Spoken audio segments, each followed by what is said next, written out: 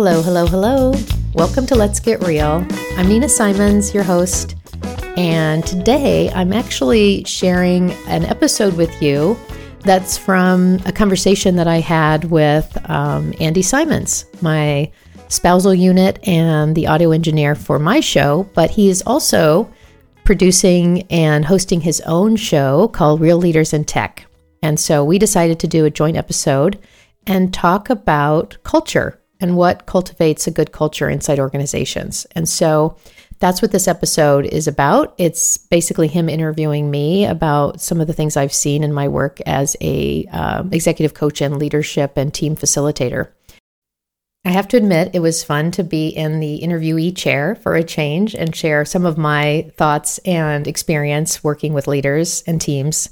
And it was also great to just be in conversation with Andy about his experience with cultures that thrive and those that don't.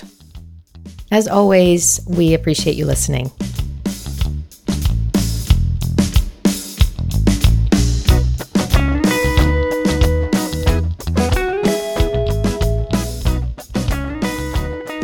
Hi, Nina. Welcome to the podcast. It's so good to be here. I've been waiting for you to ask me to come on. Oh, it's you're going to be pretty much every other guest. It's just going to be you and me. Nice. Yeah. Well, we were a little bit inspired by the recent guest I had, Craig McLuckie. Yes. And his discussion about culture. And since you're a much bigger expert going into organizations and talking to them about how to work together, how to collaborate, how to, you're coaching executives, it just made sense to get you on here and talk some more about what is important about creating culture in companies. Yes. Well, I appreciate your confidence in me. And I work a lot at the level of the team and the one-on-one coaching. So I can think big thoughts about companies because I can tell usually from the first engagement, culture is kind of this invisible thread that just how we do things. And people who are in the company, especially if you've been there for a while in the organization, you aren't as aware of culture. But when you come in from the outside, it's apparent from how people communicate to where they decide to congregate, whether now we've got this whole new thing with work models. Are they a remote work environment? Are they a hybrid work environment? Or do they prioritize in-person work? So all of those things have an impact on culture. Yeah, for sure. And, I've always believed that most companies talk about culture, but don't really know how to actively cultivate it. Right. And there are some great examples of ones that do, but most don't. And it was interesting with Craig that his company is only 6 months old and he's putting a ton of effort into it, which I feel like is an outlier. Yeah. And that's what got me thinking about we should talk more about this. Yeah. And I thought he was incredibly insightful. Founders need to be aware because you're building something from scratch. And so it can feel like it's all driven by you. But there are some ways that you can create culture with others and not have it all be on the leader's shoulders. In fact, I think that's a better way to do it, but I might be getting ahead of myself. I do think that being thoughtful about culture is super important. And I think we've established at this point that culture matters in general. People understand that, and you can see it all the time. There's a saying, culture eats strategy for lunch. And I actually believe that's true. All the doing in the world doesn't matter if you haven't, in coaching and facilitation, what we call created the container for good work to happen. And so culture is like the big container for everybody to get work done in. Yeah, good. So what we had brainstormed over the last 24 hours. Yes. Some key pillars. Yes. That we think are important around culture. Yes. Why don't you kick that off? I will. It's fun to have you as a thought partner in this because they're things that I've thought about before, but we together came up with this idea that there are at least three elements that matter when it comes to creating a culture, and they all happen to start with a C. And the first C is consistency. And we're seeing a lot of examples of inconsistency right now in terms of culture and expressed values. Like one of the ways that you can make sure that you are I don't really like the term driving, but that you're cultivating culture is making sure that your values are being lived across your organization and also with customers. And so consistency between what you espouse and what actually happens is super important. And we've seen examples of failure in this and also success, especially in the social impact space or around social responsibility, because I think companies are being asked more and more to have a say or to at least have an opinion.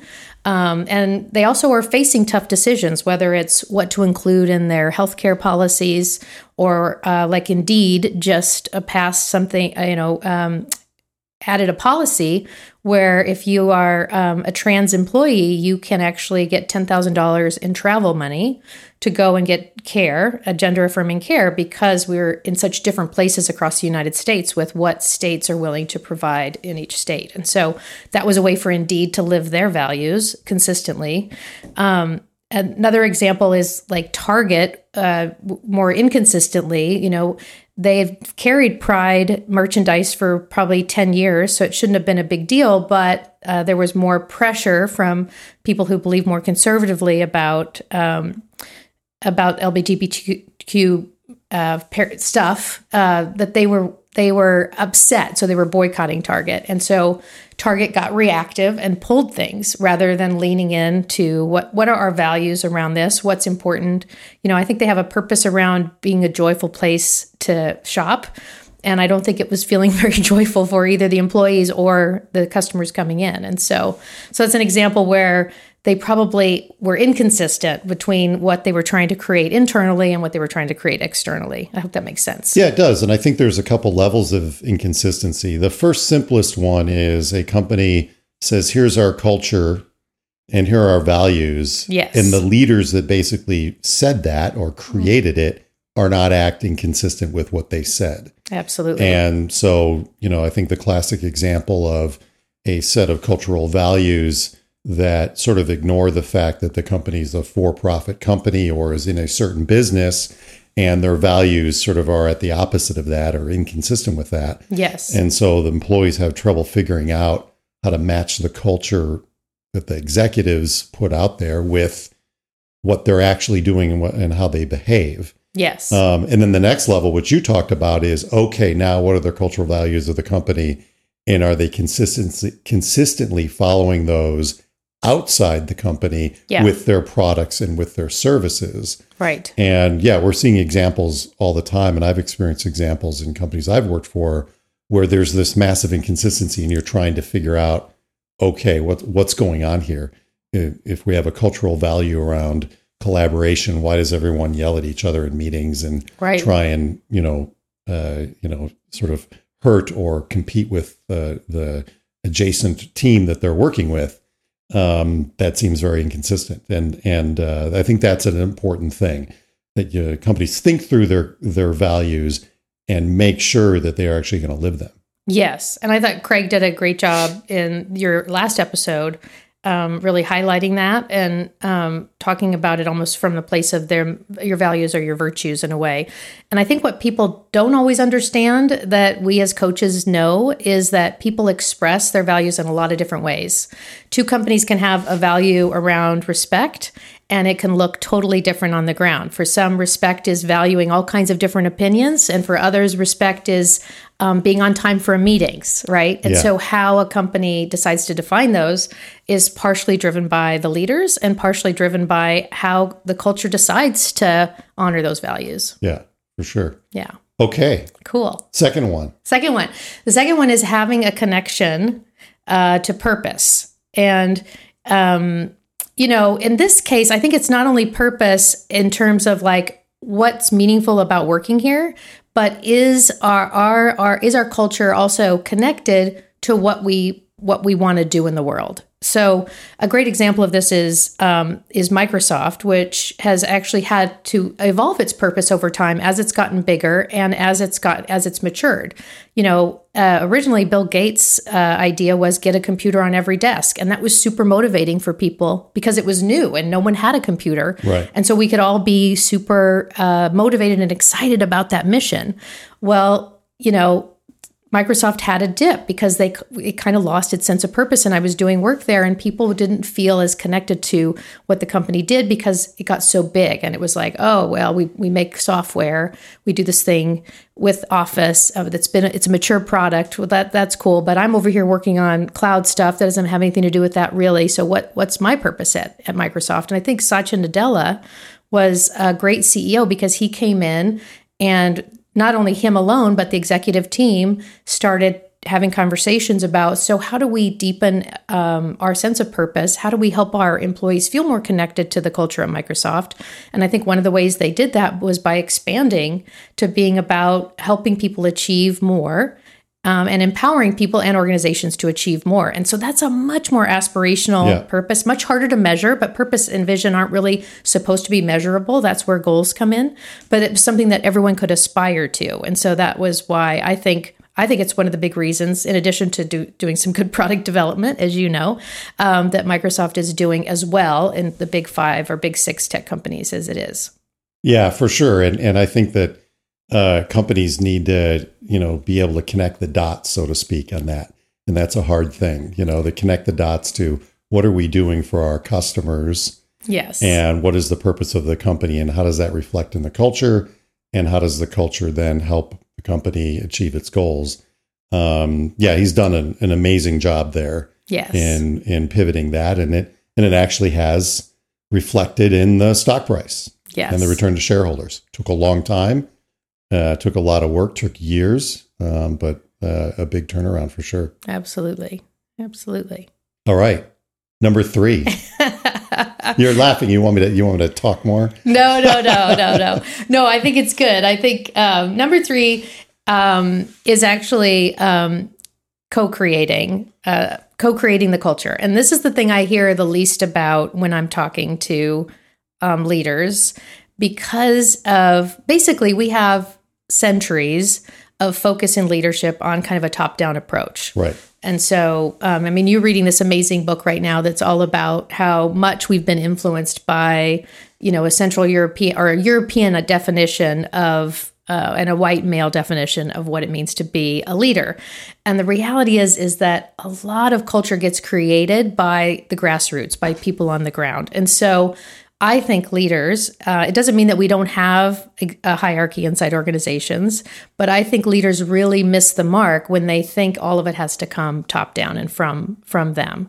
Because, if you're not living it in your recruiting department, and if you don't have people working on the ground who are excited about working there, then all the talking in the world isn't going to make that much difference, right? And so you can see this in how much people advocate for the companies they work for, right? And so I think that, grassroots means that you understand what your employees care about and how they're expressing the values in the company. I think it's why companies like Disney have had a slightly easier time navigating some of the issues that they've been dealing with in Florida, because they have more support internally for who they are in the world as a company. Yeah, for sure. Yeah. For sure. I think, the interesting thing is that cultures are these living, breathing things. And so as you go to push a cultural change, yes, you have to listen to people, and does it resonate, and are they amplifying it? Yeah. And is there that feedback loop? Right. And I think that's a real important aspect of that.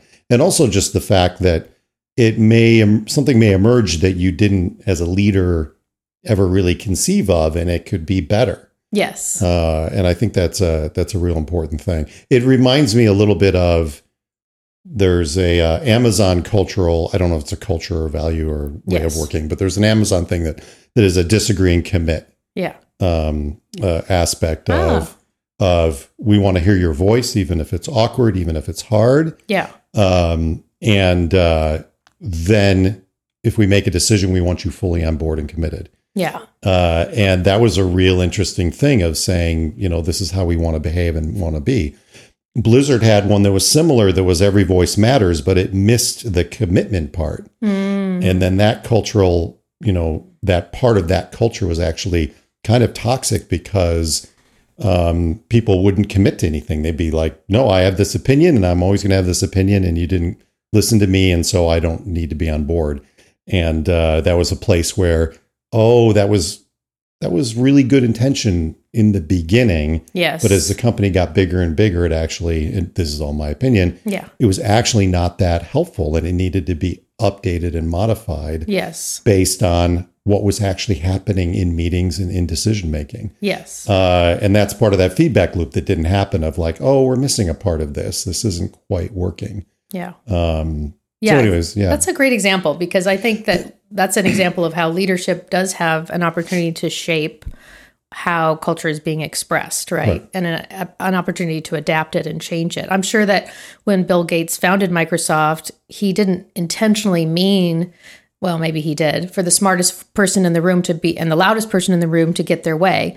But that's how Microsoft ended up expressing it, as a company. And so it took a long time for the culture to shift out of that smartest person in the room is always right kind of mentality, and learn how to listen to people around the table, so to speak. And so I think that's a really great example. Like you need to listen. You need to, I think even with something like, what is your policy going to be about hybrid, remote, or in-person work, right? And how, a great thing a leader can ask is, how can our policy be an expression of our values? Like, how can it help us meet our purpose? And if you can't answer those questions, then you may not have the right policy yet, right? Yeah, well, I feel that remote hybrid battle that's going on is a cultural battle. Yes. It's employees saying, I think I don't like working here if this is the stance we're going to take on this policy. Yeah. And the leadership not really having a strong reason as to what their policy should be or what it was. But there was a lot of feedback back and forth between every company's leadership and the employees about how to land on a plan, or with most of them. Yes. And I do think that that's an interesting sort of feedback loop, that was going on. And I think some companies didn't do a good job at it. Yeah. Some companies did a good job. And it is an example of that was kind of a cultural thing that happened that kind of needed to be co-created. Yes. Between the leaders and the employees. Yes. And it can feel like you're kind of letting the genie out of the bottle a little bit. And so I think having, there's a really great ground conditions for change from a woman named Meg Wheatley, who's an expert in my field. And she talks about how one of the ground conditions for effective change and culture change is one of the biggest you can take on as an organization is people need to know how decisions will be made. It's not enough to get their input. Right. People also need to know, okay, so what are you going to do with our input once we give it to you? And that's a step that a lot of executives miss.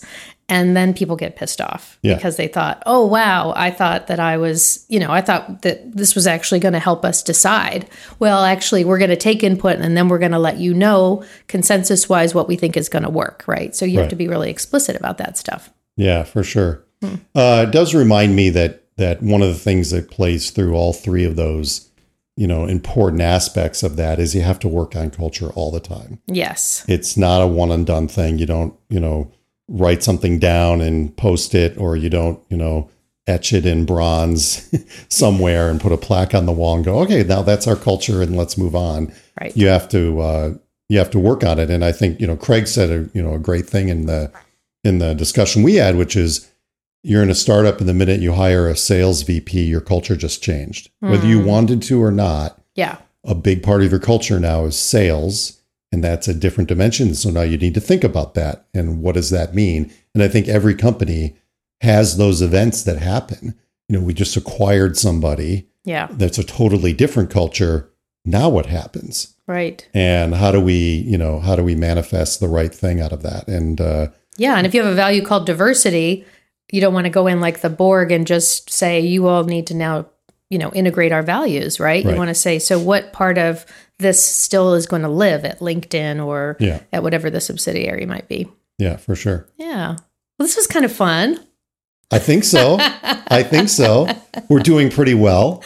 I think it's really fun that we get to have these projects together. And I'm super excited about the success you're getting with your podcast already. Oh, it's just starting. Yes. As I say, I'm just a caboose on your train or whatever the metaphor is.